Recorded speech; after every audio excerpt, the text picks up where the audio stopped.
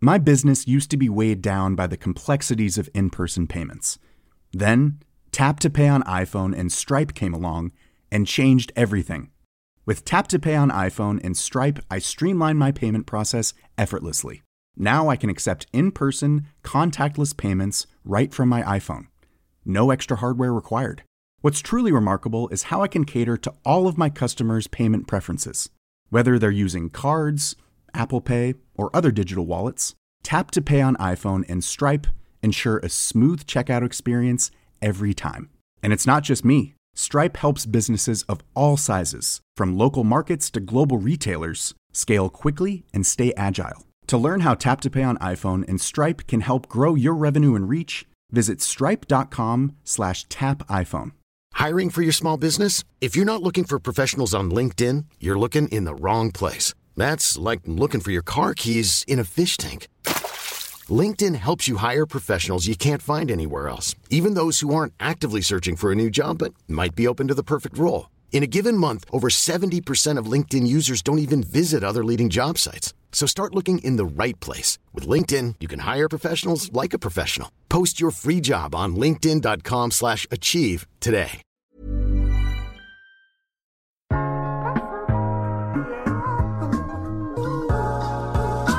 Hej, mit navn er Mette Blok, og du lytter til iværksætterhistorier, produceret af Podtribe Media. I dag skal du høre historien om grød, fortalt af Lasse Skjønning Andersen. Lasse var en graffiti-malende bølle, som netop var blevet meldt uegnet til gymnasiet, da han på sin 15-års fødselsdag få timer inden blev anholdt af politiet og sigtet for hærværk. Det blev et wake-up call, og Lasses liv tog en positiv uvending. I rejsen mod et bedre og sundere jeg, der fik han en passion for grød. En passion, som han delte med en ven, der var klar til at gå all in med ham. Og så spørger jeg ham, har du lyst til at være med? Og så gik der en dags tid, og vi sov på det og havde tømmermænd. Og så sagde han, Lasse, jeg vil gerne være med. Og så gik der et par uger, og så sagde han, nu har jeg solgt mit Rolex-ur. Jeg har sagt op på mit arbejde, og jeg har lånt nogle penge af min svigerfar. Lasse måtte dog kort efter fortsætte rejsen alene med virksomheden Grød, og det har han gjort til UG. I dag har Grød 10 forskellige restauranter, de har detailprodukter, udgiver kogebøger, og så står de på spring for at komme ind på det norske marked. Jeg har ikke mere tilbage at sige andet end rigtig god fornøjelse. Lasse, ordet er dit. Der skete der det, at angiveligt så åbnede jeg verdens første grødbar på 46 kvadratmeter i et lille kælderlokale. Gammel cykelkælder faktisk, på Jægersborggade på Nørrebro.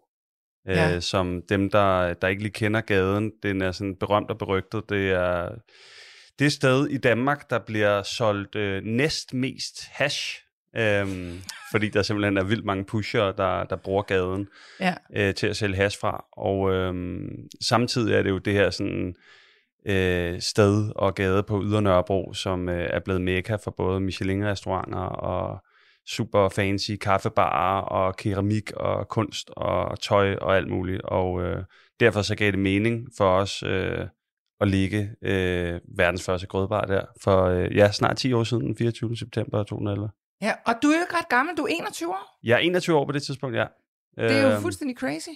Ja, det var det. Altså, det var også fuldstændig crazy. Altså, det var fuldstændig kaotisk, og det var totalt båret. Hele projektet var meget passionsbåret. Sådan forhistorien var, at jeg i sådan teenageårene, som teenager, var en bølle. Nej, det var du ikke. Det var jeg. Altså ligesom 25% af alle teenage-drenge, så lavede jeg lidt ballade. Ja. Og det inkluderede at småstjæle lidt fra sådan noget slik fra supermarkedet-agtigt. Det var meget åndssvagt egentlig, men og så sådan lidt småhold, hærværk i form af graffiti, som ligesom var min passion dengang faktisk, og den var så lidt mere ulovlig, end det er at lave grød, men det var ligesom det, jeg gjorde. Jeg var en bølle, og jeg røg hash, og jeg var dårlig i skolen, og jeg mobbede de andre over i skolegården, fordi at jeg havde det dårligt med mig selv.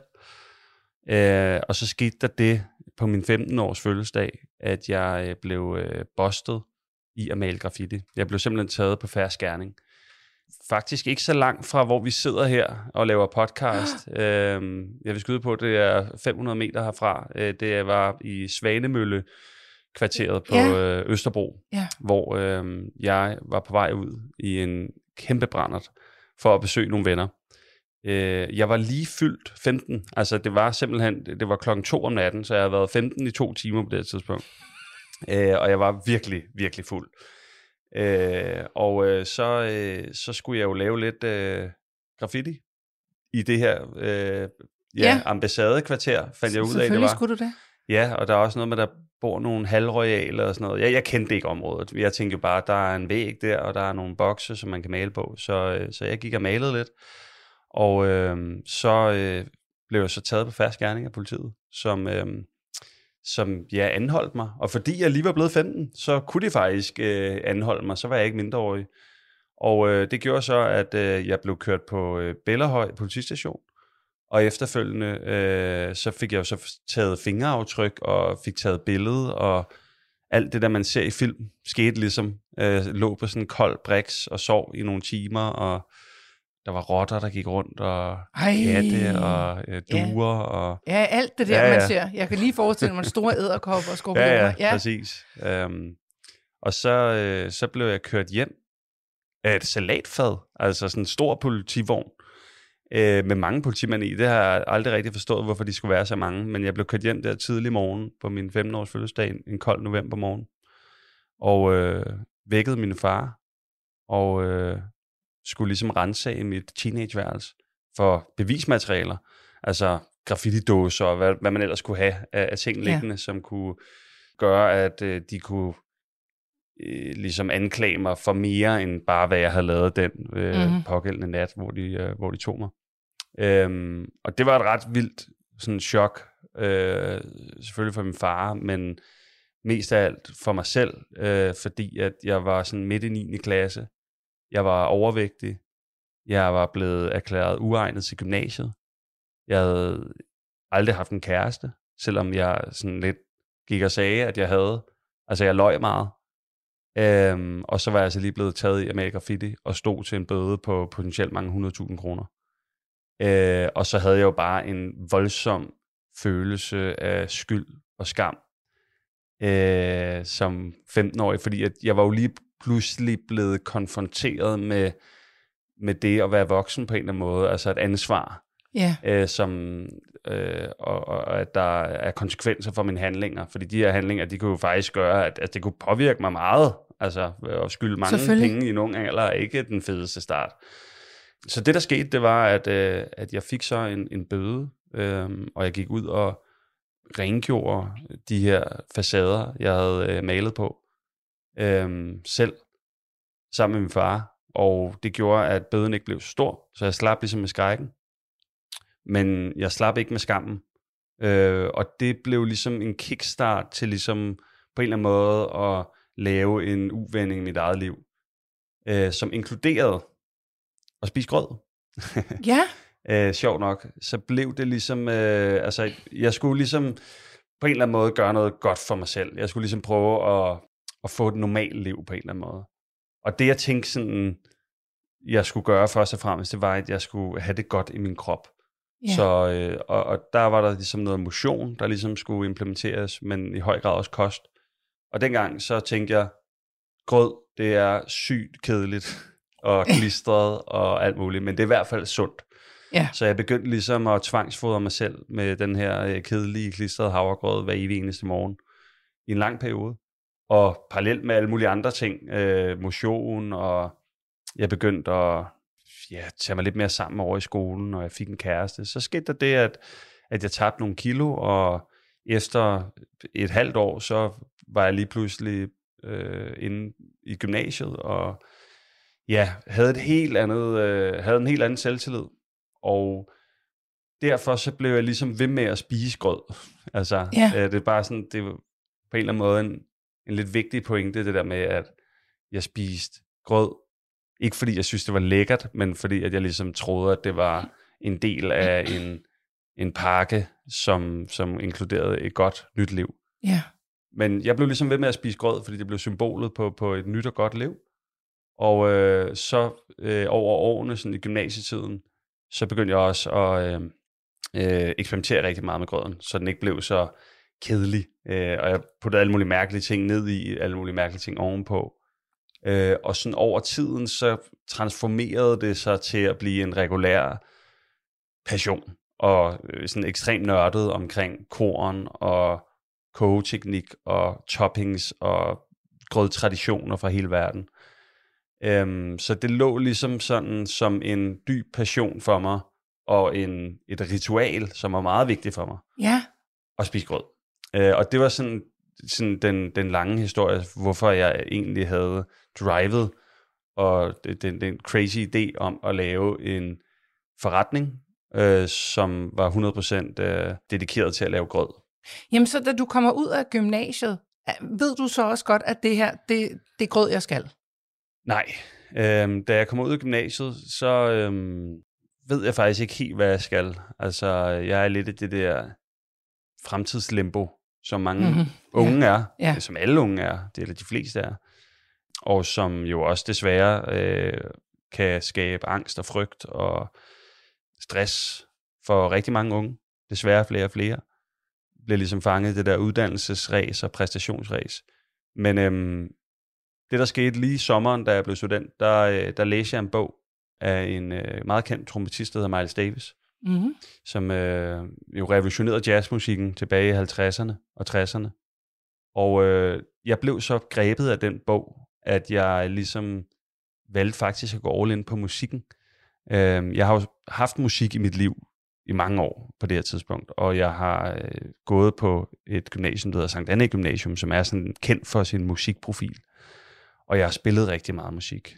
Men jeg havde aldrig tænkt rigtigt, at det skulle være en karriere. Men jeg blev simpelthen så fanget af Miles Davis, at jeg ligesom tænkte, det her det bliver jeg simpelthen nødt til. Og så gik jeg fuldstændig amok, næsten manisk, og gik fra at være sådan hyggegod, udmærket til at spille, til en, der blev rigtig dygtig på 3 år. Og hvad spillede du? Jeg spiller... Nej, jeg ved ikke, om jeg stadig kan sige, at jeg spiller. Jo, det synes jeg, vi gør. Du spiller. Jeg synes efterhånden, jeg er blevet så rusten, men jeg spillede elbass. Ja. Og var meget sådan noget hiphop og funk og jazz. Det var sådan ligesom mine ting. Så lige efter gymnasiet, der havde jeg lige 3 år, hvor jeg spillede sindssygt meget musik, og spiste sindssygt meget grød. Og var meget sådan spirituel også. Altså jeg læste meget sådan noget nuets kraft, og sådan nogle selvhjælpsbøger, og gik til meditation, sådan noget, der hedder Akem-meditation, som er en meditationsform. Jeg havde et års periode, hvor jeg slet ikke drak alkohol, og var meget sådan en afholdsmand. Jeg dyrkede ekstremt meget motion, og havde det egentlig ret mærkeligt, sådan i bagklodskabets lys. Men intet desto mindre, så var det ligesom musikken, jeg gik all in på, og spiste rigtig meget grød stadig. Så flyttede jeg til London, og gik på konservatoriet derovre 1 år. Og det var der, at jeg ligesom fandt ud af, at jeg skulle droppe musikkarrieren, og tage hjem til Danmark, for at åbne grød. Hvordan fik du den realization? Ja, det var ikke sådan en Epiphany? Nej, det var ikke sådan en trip, som lige pludselig, eller en drøm. Det var det sgu ikke. Det var sådan mange ting, der ligesom var kombineret. Jeg elskede grød. Jeg kom til London, og jeg elskede stadig grød i London. Og i London, der er markedet, de er jo langt foran Danmark, sådan hele convenience-markedet. Og det betød, at de havde blandt andet havregrød to go i deres store sådan convenience-kæder, der hedder Pret a Manger, til 2 pund. Så du kan få en relativt kedelig havregrød med bærkompot til 2 pund, ligesom du kan trække 2 Baby Bite til 7-Eleven til en 20'er. Så var det der ligesom, og det var der ikke i Danmark.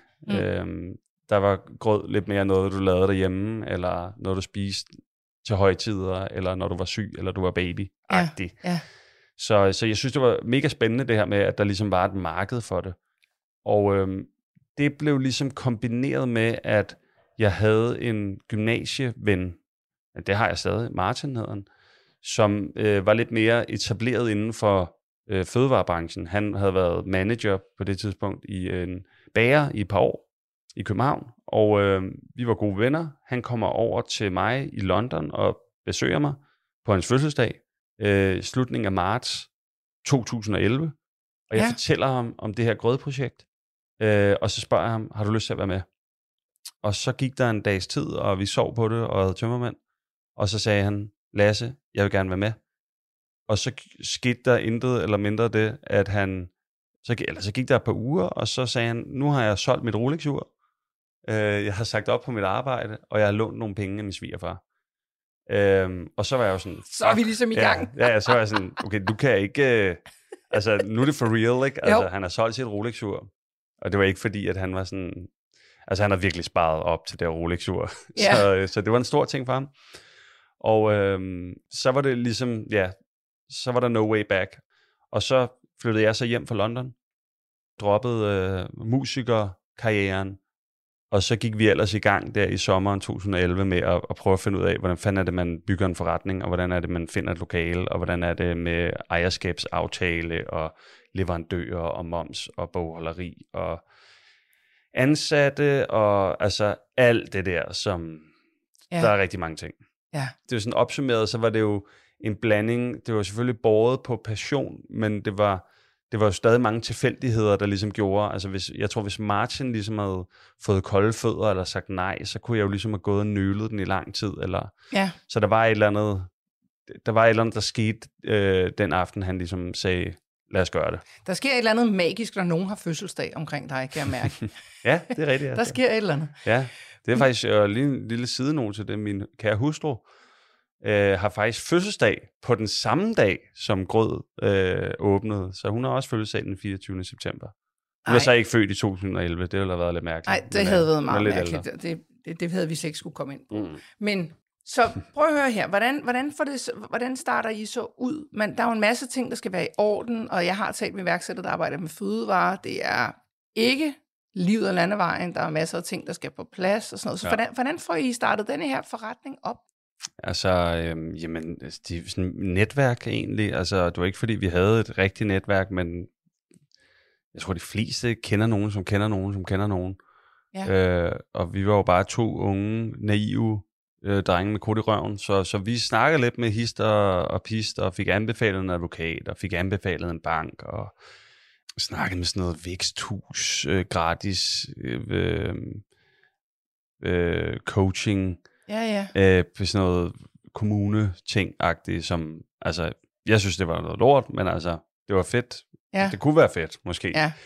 Så jeg tror bare, vi prøvede sådan, ligesom bare at samle rigtig meget viden fra alle mulige steder, og fik jo så nogle faste connections i form af en advokat, og en bankrådgiver, og Martin der, som jo var i bagerbranchen, kendte ligesom også en del, som, hvor er det, vi køber et kasseapparat og sådan noget. Så det var sådan, sådan en blanding af egen research, og så lidt hjælp, hist og pist. Ja. Men vi overtager så først og fremmest det her lokale på Jægersborggade. Vi betalte 110.000 kroner i afståelse i nøglepenge for ligesom at overtage lokalet. Huslejen var 4.500, fordi jeg er 46 kvadratmeter, så det var jo billigt. Ja. Det var på det tidspunkt et trykkeri, vi overtog fra en meget, meget god kvinde, der hedder Tina, som havde en forretning, der hed Trykkertøsen. Vi overtager det for hende 1. august. Ja. Vi har fået underskrevet lejekontrakten, men vi har ikke rigtig fået styr på sådan en forsikring og sådan noget der. Det var en af de ting, som kom lidt senere hen. Men jeg kan bare tydeligt huske den der overtagelsesdato, fordi vi havde været nede og kigge, og vi havde jo ligesom set lokalet, men det var ligesom første dag, det var vores. Vi fik nøglerne i hånden, vi havde underskrevet papirerne. Så begyndte vi ligesom at sådan gå i gang nede i lokalet, fordi vi ville gerne, som ligesom var trenden dengang, have nogle rå murstensvægge. Ja, det skulle man have. Det skulle man have, ikke? Sådan lidt New York, Berlin-agtigt. Så vi begyndte ligesom med hammer og mejsel-agtigt og banke de der vægge ned. Og det stødede helt sindssygt og var et gigantisk projekt, især fordi det var så håndholdt. Men så tænkte vi også, at vi også lige havde lyst til at udvide et dørhul. fordi at det lokale der er ligesom sådan 2 rum. Der er et indgangsparti, som er et lille bitte rum, og så er der et bagrum. Og det er adskilt af et lille dørhul, altså på størrelse med en normal dør i virkeligheden. Lasse, det er farligt. Det er jo farligt, fordi vi er i kælderen, og der er 5 etager ovenpå. Så vi tænker, det kunne være fedt, hvis det var lidt mere et stort rum. Så vi begyndte ligesom, og vi har nok også drukket nogle bajer, og måske haft en lille trykkoger ude på det der gigantiske, mikroskopiske toilet. Men vi begynder ligesom at banke i det der dørhul der, sådan, hvor vi så til vores held stopper det her bankeri, fordi at der er en ingeniør, som ligesom er tilknyttet andelsboligforeningen, som vi jo er lejere hos, der kommer forbi og har hørt om det her mærkelige grødprojekt og sådan noget. Han kommer forbi og ser ligesom 3 glade drenge stå og banke på vægge og dørhul, og siger ligesom, drenge, har I styr på sådan statisk beregning og så videre i forhold til, I ved at vælte den her bærende væg? Og så er vi sådan, nej, altså, hvad snakker du om, agtigt? Og så fortalte han os så, at princippet omkring, at du ikke kan vælte alle bærende vægge, fordi i sagens natur, og det der ligger i ordet, så er de bærende, og det betyder, at hvis vi ligesom havde fået åbnet det her dørhul, så kunne vi potentielt have ødelagt hele ejendommen, fordi at resten af ejendommens vægt ligesom vil bryde ned i det her lille bitte kælderlokale. Og udover det selvfølgelig er farligt, fordi man kan dø, så kunne det også have været rigtig dyrt, fordi vi ikke havde nogen forsikring. Nej. Så det var det var første overtagelsesdag, og det var egentlig et meget godt symbol på, hvor vanvittigt kaotisk det egentlig var. Ja. Vi anede ikke rigtigt, hvad vi lavede. Det var meget sådan trial and error. Ja, lige præcis. Men I fik ikke sat hele bygningen, så der revner alle vejen. Nej. Og I får ordnet de her vægge, og I får det ind, I skal have. Og så åbner I. Hvordan bliver det modtaget? Altså dengang, hvor jeg var barn, så havde vi 2 grøddage om ugen, og det var, fordi vi ikke havde nogen penge. Yes. Så det var jo sådan noget, man spiste, hvis man var fattig, eller man som mig bare virkelig godt kan lide grød. Ja. Så er det er jo noget andet. Yes. Men det er jo ikke noget, man reklamerer med, man inviterer jo ikke vennerne over til grød. Nej. Så hvordan var det at åbne denne her butik? Jamen, var der kø? Der var kæmpe lang kø. Og det var stadig en af de bedste omsætningsdage, vi har haft i historien. På trods af, at vi blev udsolgt af alt meget hurtigt, og at priserne dengang var væsentligt billigere, end de er nu. Så der var sindssygt meget kø. Det var nok rigtig meget båret af venner og familie, vil jeg tro. Men der var også rigtig mange, som vi ikke kendte, som kom forbi. Og det var nok, som du siger, fordi at vi havde haft en rigtig, rigtig god historie i pressen. En af vores kammerater, som læste til journalist, hjalp os med at skrive en historie og sende den ud til diverse medier, og det blev bare et råt af alle journalister mere eller mindre, fordi at de synes, det var så sygt mærkeligt, at der ligesom var 2 drenge på 21, som åbnede verdens første grødbar på den her populære Pusher Street på Nørrebro. Altså, der var så mange mærkelige buzzwords i hele historien, at det var for mærkeligt. Ja. Så det var en pissegod historie. Ja. Og det gjorde, at vi ligesom fik ret meget medvind fra start. Altså rigtig meget medvind. Vi blev nomineret til årets spisested i byen, Politikken, som dengang var endnu mere magtfuld, end det er nu. Vi var med i smagsdommerne, og sådan, altså vi var i Godmorgen Danmark, selvom vi jo ikke er uddannet kokke, og sådan, altså det gik fuldstændig amok. Og det var også vanvittigt fedt. Det betyder ikke, at det var sådan, at på dag 10, efter vi havde åbnet, at der var sådan vanvittigt travlt hele tiden. Nej. Det stillede ligesom lidt af, men fordi at både mig og Martin knoklede røven ud af bukserne, og nærmest var de eneste, der var på arbejde. Vi havde ikke rigtig ansatte de første lange stykke tid. Så kunne vi ligesom holde hovedet oven vandet. Vi fik ikke rigtig noget løn. Vi spiste jo bare grød og drak billig øl om aftenen, ikke? Så kunne vi jo ligesom, trods en relativt lille omsætning, faktisk godt holde sådan hjulene kørende og lave et lille overskud der fra start af. Ja. Skal din virksomhed vækste endnu hurtigere? Så har Lunar Business lige lanceret et firmakort til iværksættere. Med firmakortet slipper du for private udlæg, forsvundne kvitteringer og refunderinger, som ellers skal være en led tidsrøver for din forretning. I stedet styrer du alle dine udgifter fra én app, helt uden besværligt papirarbejde. Så gå ind på lunar.app i dag og se, hvordan et firmakort fra Lunar Business kan hjælpe dig med at vækste. Så hvordan udvikler forretningen sig så? Fordi nu er I jo 10 butikker og kogebøger og alt muligt. Så prøv lige at tage os med på den der rejse. I står i Jægersborgade. Ja. Og I er lige solgt ud. Ja. Og hvad så? Hvordan udvikler forretningen sig så? Altså nok det mest sådan, dramatiske, der sker til at starte med, det er, at Martin, min partner, som jo var ham med Rolex-uret, men også ham med erfaring, han vælger efter et halvt år ligesom at sige, Lasse, jeg skal ikke være med mere. Hvorfor skal han ikke det? Jamen, det skal han ikke, fordi at han ikke er lige så passioneret omkring det, som jeg er. Ja. Det var ligesom mit grødprojekt. Han synes, det var et fedt projekt, men det var ligesom min drivkraft, der ligesom var det, der gjorde, at jeg i hvert fald kunne knokle 14 timer i døgnet i meget, meget, meget lang tid. Og den havde han ikke på samme måde. Så han valgte ligesom at sige, jeg vil selvfølgelig gerne lige hjælpe dig her i nogle uger, men jeg vil gerne ligesom stoppe. Og det var jo en stor mavepuster. Fordi at jeg ikke rigtig stolede på, at jeg egentlig selv kunne klare det. Altså, jeg så og ser meget op til Martin. Og jeg var ligesom sådan, fuck mand, det kan jeg gøre det her alene. Fordi vi havde ikke rigtig nogen ansatte, som sagt, og sådan noget, så det var sådan ligesom rimelig crazy.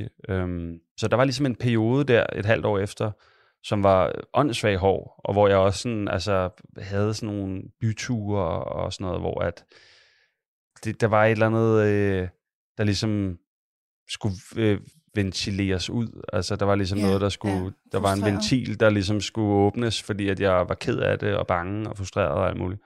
Og det kom der så nogle gange i sådan nogle byture, hvor jeg bare var meget fuld og sådan noget. Og mere bare sådan, hele mit humør var sådan, at mand, det var tough. Så det var helt klart en af de sådan store mavepuster til at starte med. Men så sker der så det efter 1,5 år, altså efter vi havde åbnet, det er i starten af 2013, der får jeg ansat en skide dygtig butikschef, som hedder Julie, som bare har en erfaring og nogle kompetencer, som jeg ikke har. Og det gør, at hun ligesom kan overtage vores butiksdrift dernede i Jægersborgade. Og det gav sindssygt meget værdi, fordi at det betød, at jeg ligesom var frisat, og så gik der ikke så lang tid, før vi åbnede nummer 2 butik i Torvehallerne. Ja, derfra var det ligesom over stok og sten. Så har vi åbnet flere restauranter. Jeg har også haft en café ude i Sydhavnen, som lidt mere var sådan en kaffe latte café. Jeg har lavet festivaler også ude i Sydhavnen. Jeg kommer fra Sydhavnen, så er jeg sådan et stort kærlighedsforhold til den bydel. Men vi har også lavet sindssygt mange produkter til, detailhandlen. Vi har lavet et samarbejde med 7-Eleven tilbage i 2014, tror jeg, hvor vi lavede sådan nogle instant-grød, ligesom cup noodles, men med havregryn, som gik rigtig godt. Vi har lavet kogebøger, og vi har været på festivaler og alt sådan noget.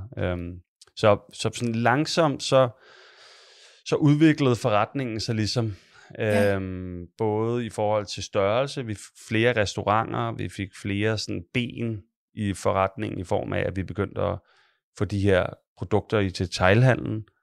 Vi begyndte at lave et kogebog, som blev en okay vigtig omsætningskilde faktisk. De her festivaler, men det var stadig meget mig, der ligesom var selvfølgelig direktør og ejer, men altså, jeg havde helt klart en umodenhed dengang, og et manglende kompetencesæt til ligesom at ansætte de rigtige mennesker, og ligesom sætte strukturen for virksomheden og organisationen, så vi kunne vokse bedre og hurtigere. Men jeg tænker jo også, altså, at far er et ansat Julie, og så lige pludselig, så skal du have flere butikker, og så skal der laves en kogebog. Er det nogen, der rækker ud til dig, eller er det dig, der skriver den? Og hvordan får du hjælp til de her ting? Du står der alene, Martin er der ikke. Hvordan får du klaret alle de her ting? Det er da en stor mundfuld, når man er i starten af 20'erne. Ja, bestemt. Jamen, helt klart, jeg har fået super meget hjælp af alle mulige. Og Julie var helt sikkert en af de første, der sådan for alvor gik ind og aflastede mig. Og også kunne spare på konceptuelle ting og så videre. Men det har også været meget mig selv og mavefornemmelse og sådan, learning by doing-agtig. Kogebogen der, det var først et forlag, der tog fat i os. Så skrev jeg den sammen med dem. Det var en fed hjælp. Men jeg havde ligesom lyst til at lave min egen kogebog, hvilket betød, at efter 2 år, så lavede jeg min egen kogebog, hvor at jeg selv hyrede en fotograf, selv hyrede en designer, og fik lavet et oplæg selv udenom boghandel, og det har vist sig at være en åndssvagt god idé. Men det var fedt, og det var en fed proces. Så jo, altså det har sgu været, altså der har også været mange sådan, altså for eksempel det med at lancere i 7-Eleven instant grød. Det at drive restaurant, og det at være retailer, altså lave produkter til detailhandlen, er 2 fuldstændig forskellige discipliner. Altså, på hvilken måde? Jamen, restaurant er jo ligesom, at du tager imod gæster hver dag, og du får en kontant afregning, og du kan se dine gæster i øjnene, og du kan se, om de har spist op, eller de ikke har, du kan snakke med dem. Der er ligesom et kontinuerligt flow af mennesker, som du har en interaktion med menneskeligt. I detailhandlen, der har du rigtig mange butikker, hvor at du er en ud af måske 40.000 varenumre, og du kan stå på en hylde og samle støv, og de medarbejdere, der har stillet dig på hylden, er formentlig ret ligeglade med dig. Ja. Så på den måde er det bare 2 forskellige discipliner. Ja. Men lige specifikt med, hvordan vi begyndte det her detailben i forretningen, det var, at som jeg synes egentlig var en meget fed historie, det var, at i 2013, tror jeg det var, der kom McDonald's i Danmark ud med en kæmpe sådan medietrumle om, at de vil udkonkurrere 7-Eleven med grød. Og underhistorien var lidt, at McDonald's ville begynde at lave morgenmad og satse benhårdt på det. Og deres historie i pressen blev så ligesom, at det var en havregrød, de skulle sælge, som gjorde, at man ikke gik i 7-Eleven og købte croissanter mere. Sådan, okay, yes. Sådan tyndt, eller hvad hedder sådan noget, skåret ud i pap-agtigt. Så tænkte jeg, okay, sygt. McDonald's laver grød, altså, det er jo sådan verdens største madbrand. Ja. De har 173.000 gæster om dagen i Danmark. For real? Ja, jeg tror faktisk, det er lidt mere nu, men det var sidst, jeg læste. 173.000 transaktioner om dagen, altså eller gæster er der i McDonald's. Det er sådan en betydelig procentdel af danskernes måltidsvaner, eller måltider, som kommer fra McDonald's. Det kan man så mene, hvad man har lyst om. Ja. Men anyway, jeg tænkte jo fedt. Jeg gik så hen og smagte en af de her havregrød i McDonald's. Og med al respekt for McDonald's, fordi at man kan sige meget om dem. De har et koncept, og det virker. De har med koncept, og de har satme gjort det godt. Ja. Og ja, der er mange ting, som jeg beundrer dem for. Ja. Men deres havregrød, den kunne de ikke finde ud af at lave. Det var de simpelthen virkelig dårlige til. Ja. Så jeg tænkte sådan, okay, så McDonald's prøver ligesom at udkonkurrere 7-Eleven med sindssygt dårlig havregrød.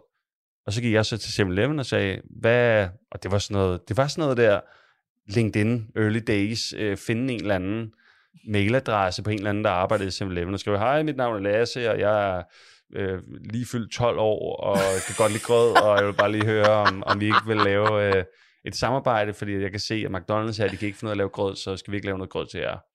Altså, det var meget mere professionelt end det, men det var helt klart meget, I get the point. Det var sådan naivt, ikke? Ja. Og så svarede de så 7-Eleven, og de var midt i sådan en rebranding ting. De var begyndt at få shots fra Paleo og Ølands hvedemel i deres pølsehorn og salater, frisk salater og sådan noget. Så de var ligesom på en rejse om sådan noget mere kvalitet. Så jeg ramte ligesom ind i det der, og det tænkte de, okay, spændende. Og så tog jeg et møde med dem, og så startede de med at spørge dem, kan du ikke lav lige nogle prøver til os, og så smager vi dem. Så lavede jeg dem sådan i hånden nede i vores 46 kvadratmeters butik i Jægersborgade der. Okay, det kunne de godt lide. Så sagde de sådan, okay, vi starter med at lave 1000. Altså, hvis du kunne levere 1000 styks, så kan vi sælge det ude i udvalgte forretninger. Så var jeg sådan, okay, det kan vi sagtens lave noget i Jægersborgade. Altså, det er jo tørvarer, der skal blandes sammen, og jo, der er noget kompleksitet, men jeg tænker jo bare, det er jo bare et papbæger, du fylder ting ned i, og så putter du paplåg ovenpå, og så smider du en klistermærke på, hvor der står, hvad der er i. Og, du får det til at lyde så simpelt. Ja, det var jo det, jeg tænkte, fordi jeg var naiv, og ikke sådan anede, hvordan fanden man gjorde. Så det fandt jeg så ud af, at det kan du overhovedet ikke. Der er jo sindssygt mange regler, og Fødevarestyrelsen, og protokoller, og alt sådan noget, som man skal have styr på. Men det var ligesom planen. Og så sagde 7-Eleven så, men de vil faktisk gerne opjustere og købe 25.000. Og så tænkte jeg sådan, okay, det kan jeg ikke lave på 46 kvadratmeter. Det kan jeg sgu ikke, og vi har jo en butik, der kører og sådan noget. Og så tog jeg fat i vores samarbejdspartner, Aurion, som er en mølle, der laver mel og alt muligt, som ligger oppe i Hjørring i Nordjylland, og spurgte, hvad kan I gøre der? Og så hjalp de så med det. Og det endte så med, at det var dem, der ligesom lavede det, og jeg var så med på design og opskrifter og lidt markedsføring. Men så på den måde har der været samarbejdspartnere også, som har hjulpet. Jeg synes, det var et meget godt eksempel på, hvordan jeg kom bare med en idé, men at fordi at folk ligesom godt gad ideen, så var der mange, der ligesom støttede op, og i sidste ende blev det jo faktisk et produkt, der kom ud og leve på hylderne. Men tror du ikke også, Lasse, at det er din passion, der bare brænder igennem? Man kan jo mærke, altså det kan man også høre på det, jeg kan jo se, og det kan dig, der lytter med, ikke? Men jeg kan jo se det i hans øjne. Altså det er jo, man kan jo se på dig, at det er virkelig noget, du er passioneret omkring. Og hvis du taler med folk, der virkelig brænder for noget, så kan du ikke lade være med at blive smittet lidt af den her ild. Har det været det, fordi du har jo også skulle bruge nogle penge, tænker jeg, og få nogle investeringer ind og noget. Og det er jo ikke nødvendigvis noget, man ved noget om på forhånd. Har det også været passionen, der har drevet dig? Helt klart. Altså 100%. Det er total passion. Og jeg har tænkt over sådan, at fordi på et tidspunkt så, lige i forhold til det med investeringer, vi har ikke nogen investeringer inden, så Grød er 100% self-funded. Det har det altid været. Oh my gosh, det har været vigtigt for mig. Det er virkelig godt klaret. Ja, det er ret godt gået. Det er også derfor, det er gået så i gåseøjne langsomt. Altså 10 år, 10 restauranter. Det er okay, men mange vil, og der er rigtig mange, der kommer og siger til mig, og siger stadig, det skal gå meget hurtigere. Du har en så fed forretning, kom nu, skal lære op. Men for mig har det været vigtigt ikke at bruge penge, jeg ikke havde. Det er sådan et nordjysk købmands gen, som jeg tror, jeg har ejet fra min farfar, som var landmand og havde meget få penge, men altså, der brugte du sgu alt på grisen, og smed ikke noget ud, og sparede, og brugte ikke penge, du ikke havde. Så det har ligesom været den organiske måde, vi har drevet forretning på i snart 10 år. Corona er fucket op, nu skylder vi staten nogle penge, vi kommer også til at tage nogle større lån, fordi vi er ligesom på vej til at trykke lidt mere på speederen, men det har ligesom været self-funded. Ja. Men i forhold til det med passion, så jeg forestiller mig sådan i fremtiden, jeg har i flere år faktisk gået sådan lidt og drømt om, at når jeg engang skal noget andet end grød, og det lyder vildt bare at sige, men i hvert fald skal noget mere end grød. Ja. Jeg kommer jo altid til at spise grød. Men når jeg engang imellem skal noget andet end grød, så har jeg tænkt, at jeg gerne vil have sådan en restaurant. Du ved, sådan en restaurant, sådan en bistro. Ja. Med kød og en bøf og muld og sådan en all-day service restaurant, hvor du har både morgenkunder, du har frokostkunder, du har aftenkunder, og du har drinks, og du har det hele. Fordi jeg elsker sådan nogle restauranter, især dem, der gør det godt, og som har fedt personale, og der er fed energi, og det smager altid godt, og det er sådan det der sted, du altid glæder dig til at komme ned. Den der type restaurant, de omsætter jo for, altså sådan en restaurant, hvor der måske er plads til 80 mennesker indenfor, de omsætter jo lige så meget som mine 10 grødrestauranter. Så jeg har været sådan fascineret af det der sådan, den type restaurant, og også misundelig på det. Ja. Og haft sådan lyst til sådan en dag, når jeg ligesom skal noget andet end grød, så vil jeg have den her restaurant. Men så er jeg egentlig sådan tænkt lidt over, at altså, jeg skal jo ikke have sådan en restaurant, fordi at jeg tror egentlig gerne, at det jeg egentlig brænder for, det er netop, der skal være noget passion i det. Det er ikke rigtig passion. Det handler mere om at lave selvfølgelig et fedt, hyggeligt sted, men det handler også lidt om sådan penge, og det handler måske også om sådan refleksionen omkring det, jeg ikke har. Ja. Som måske er det mere normale på godt og ondt, eller mere mondæne på godt og ondt. Og der tror jeg ligesom, at jeg har fundet lidt ud af efter 10 år med grød, at jeg nok gerne, på en eller anden måde gerne vil lave noget originalt. Altså jeg tror, det er det, der sådan brænder i mig. Det samme med musikken. Ja. Altså, jeg vil ikke lave normal musik, og det skal slet ikke lyde sådan negligerende eller sådan fissefornemt overhovedet. Altså det er meget vigtigt for mig, men fordi det kan jeg næsten høre mig selv. Sådan, altså det lyder sådan lidt åndssvagt, men på en eller anden måde, så tror jeg ligesom, at jeg tror, jeg har brug for ligesom at lave noget, som jeg synes er sjovt og skævt og mærkeligt. Ja. Og det tror jeg er drevet af passion og ikke så meget penge. Og det tror jeg skal holde fast i. Det er bare sådan noget, jeg virkelig sådan her i løbet af de seneste par uger, ligesom på en måde lidt er gået op for mig.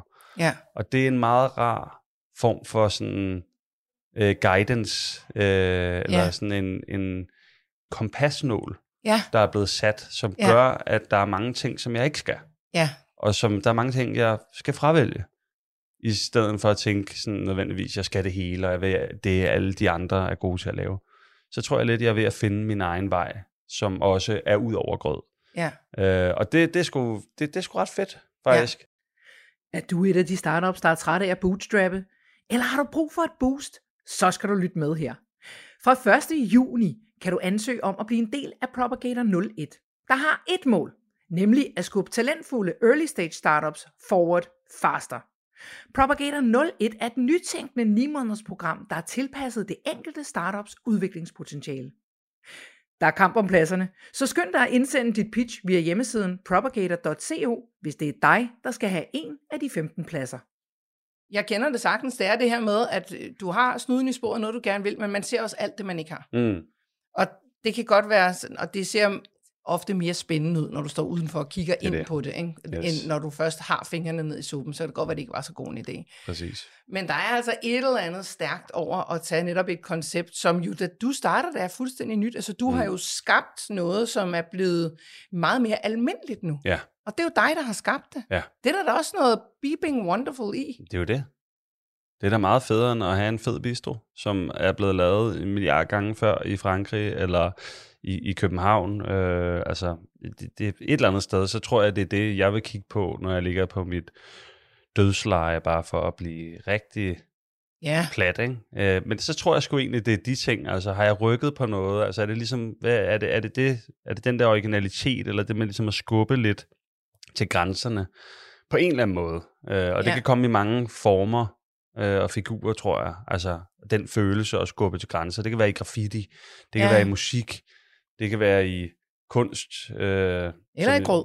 Eller i grød, altså i madbranchen, ikke? Ja. Så det er jeg sgu egentlig ret stolt af. Det kan jeg godt forstå. Også selvom det stadig er vanvittigt hårdt, og vi lever virkelig på nogle meget små marginer i grød. Altså, vi har rimelig mange mennesker igennem, men vi kan ikke sælge grød for flere 100 kroner per gæst. Nej. Så det er vanvittigt hårdt. Altså, det er virkelig... Det er en hård branche generelt, men jeg tror, grødbranchen den er sgu også hård. Det er den sgu. Ja, selvfølgelig er den det. Selvfølgelig er den det. Ja. Men hvad er det så, hvad vil du gerne? Hvad er det? Har du nogle tanker om, hvad du mere skal? Skal du åbne flere restauranter? Skal du skrive flere bøger? Har du gjort dig nogle tanker om, hvordan det skal se ud i fremtiden? Ja, det har jeg. Først og fremmest, så grunden til, at jeg startede grød for 10 år siden, det var ligesom det her med, jeg havde oplevet på egen krop, at grød kunne ændre mig. Jeg havde også oplevet på egen krop, at jeg kunne få grød til at smage overdrevet godt, ved at retænke og eksperimentere og råvarer og sådan noget. Meget inspireret i øvrigt af det nordiske køkken. Det er vigtigt sådan at se det i den kontekst. Det var jo Claus Meyer og Noma og sådan noget, der ligesom var meget hotte dengang, så det var også totalt det, jeg tappede ind i og var inspireret af. Men det var jo ligesom det, der var motivationen dengang. Det var jo ligesom lysten til at dele noget, som jeg ligesom havde fortolket. Ligesom i musik, altså, så laver man et musiknummer, som man gerne vil have andre høre og bliver berørt på en god måde. Eller man fortolker et jazz standard, og håber, at folk nyder det. Ja. Det er præcis det samme med grød. Eller man laver noget kreativ kunst eller graffiti, som man håber, andre vil kigge på og tænke, nej, hvor ser det pænt ud. Ja. Så det er den der anerkendelses lyst, som jeg tror, jeg kan komme med alle mulige psykoanalyser på, hvorfor lige netop særligt jeg har et behov for det. Men det er heller ikke kun, altså bare lige note til, det er jo ikke kun fordi, at man måske har et lavt selvværd, at man har et behov for ekstern anerkendelse. Jeg tror også, det kan bare være en lyst, som ligger i en. Absolut. Og den lyst og motivation har helt klart været en blanding. Både helt klart noget manglende selvværd og en hård barndom og alt det her, men også en lyst, som bare var en lyst i sig selv. En drivkraft, som måske nærmest har været medfødt på en eller anden måde. Og den drivkraft, det var jo ligesom at vise danskerne, at grød kan være sindssygt lækkert. Ja. Og den drivkraft, den lever heldigvis i bedste velgående. Ja. Og nu er det ligesom sådan, at jeg virkelig håber, og det har egentlig været planen fra start, det er den her passion, drivkraften, som jeg håber kan komme ud i hele verden. Ja. Man kan så sige, at det heldige er også på en måde, at grød, det taber ligesom ind i rigtig mange trends. Særligt den plantebaserede. Men også spis mere lokalt, spis mere fuldkorn, spis mere grønt. Hele det her med bowls, altså sådan salatbowls og sådan noget, er jo blevet ekstremt hypet og er endnu større i USA, så det betyder kun, at det bliver større i Danmark og Europa og snart. Convenience, ligesom takeaway, er jo eksploderet. Vi laver meget mindre mad derhjemme. Alle de her ting taber grød ligesom ind i. Og på den måde, så giver det en ekstra lyst og motivation til ligesom at sige, udover at jeg har mærket på egen krop, at grød kan ændre mit liv, udover at jeg synes, at grød smager latterligt godt, hvis det bliver lavet ordentligt, så er der også hele sådan en bæredygtighedsdagsorden, som er mere vigtig end nogensinde, fordi vi skal ændre vores kostvaner. Det er jo sådan noget, som mine kollegaer i Paleo, som jeg kender og som jeg respekterer, har det lidt sværere ved, altså på papiret sådan objektivt set. Det er jo et brand, som er startet ud fra ikke at have noget kulhydrater, eller så lidt som muligt, og have rigtig meget kød, kan man godt sige. Det er rigtigt. Og det mener jeg bare, altså, eller MASH, eller andre lignende steder, der har jeg jo grød ligesom en indfødt fordel i forhold til den dagsorden, som kommer til at være der. Ja, som er lige nu. Som er der, men som jo, altså hvis du kigger på tallene i forhold til, hvor meget kød danskerne spiser, er den der jo slet ikke. Det er ganske vildt faktisk. Kødforbruget er jo steget under corona.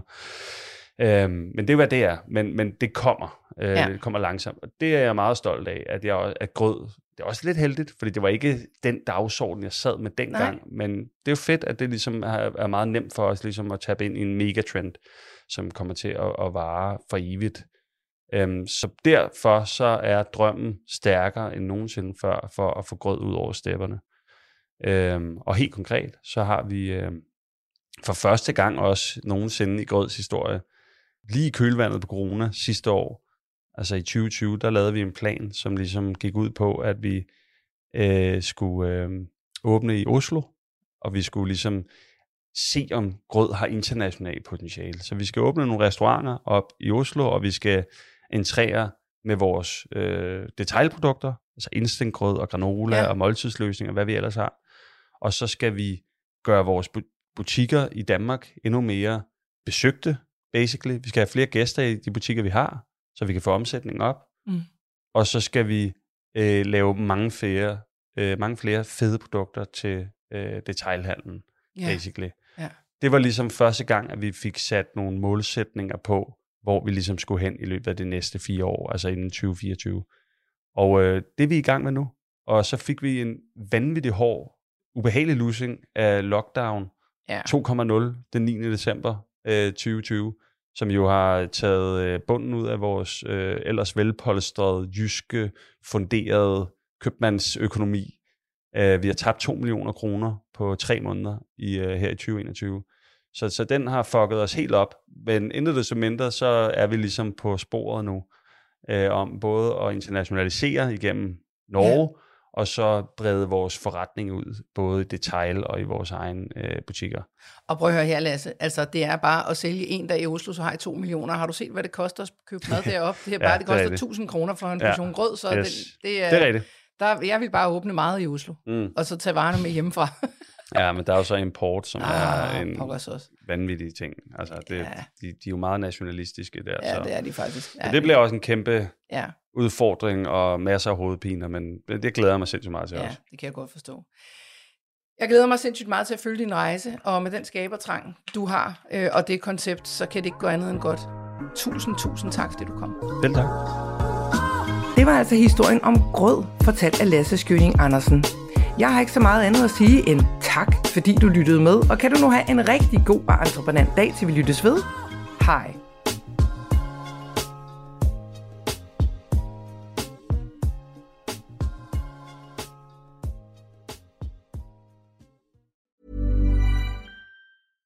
My business used to be weighed down by the complexities of in-person payments. Then, Tap to Pay on iPhone and Stripe came along and changed everything. With Tap to Pay on iPhone and Stripe, I streamlined my payment process effortlessly. Now I can accept in-person, contactless payments right from my iPhone. No extra hardware required. What's truly remarkable is how I can cater to all of my customers' payment preferences. Whether they're using cards, Apple Pay, or other digital wallets, Tap to Pay on iPhone and Stripe ensure a smooth checkout experience every time. And it's not just me. Stripe helps businesses of all sizes, from local markets to global retailers, scale quickly and stay agile. To learn how Tap to Pay on iPhone and Stripe can help grow your revenue and reach, visit stripe.com/tapiphone.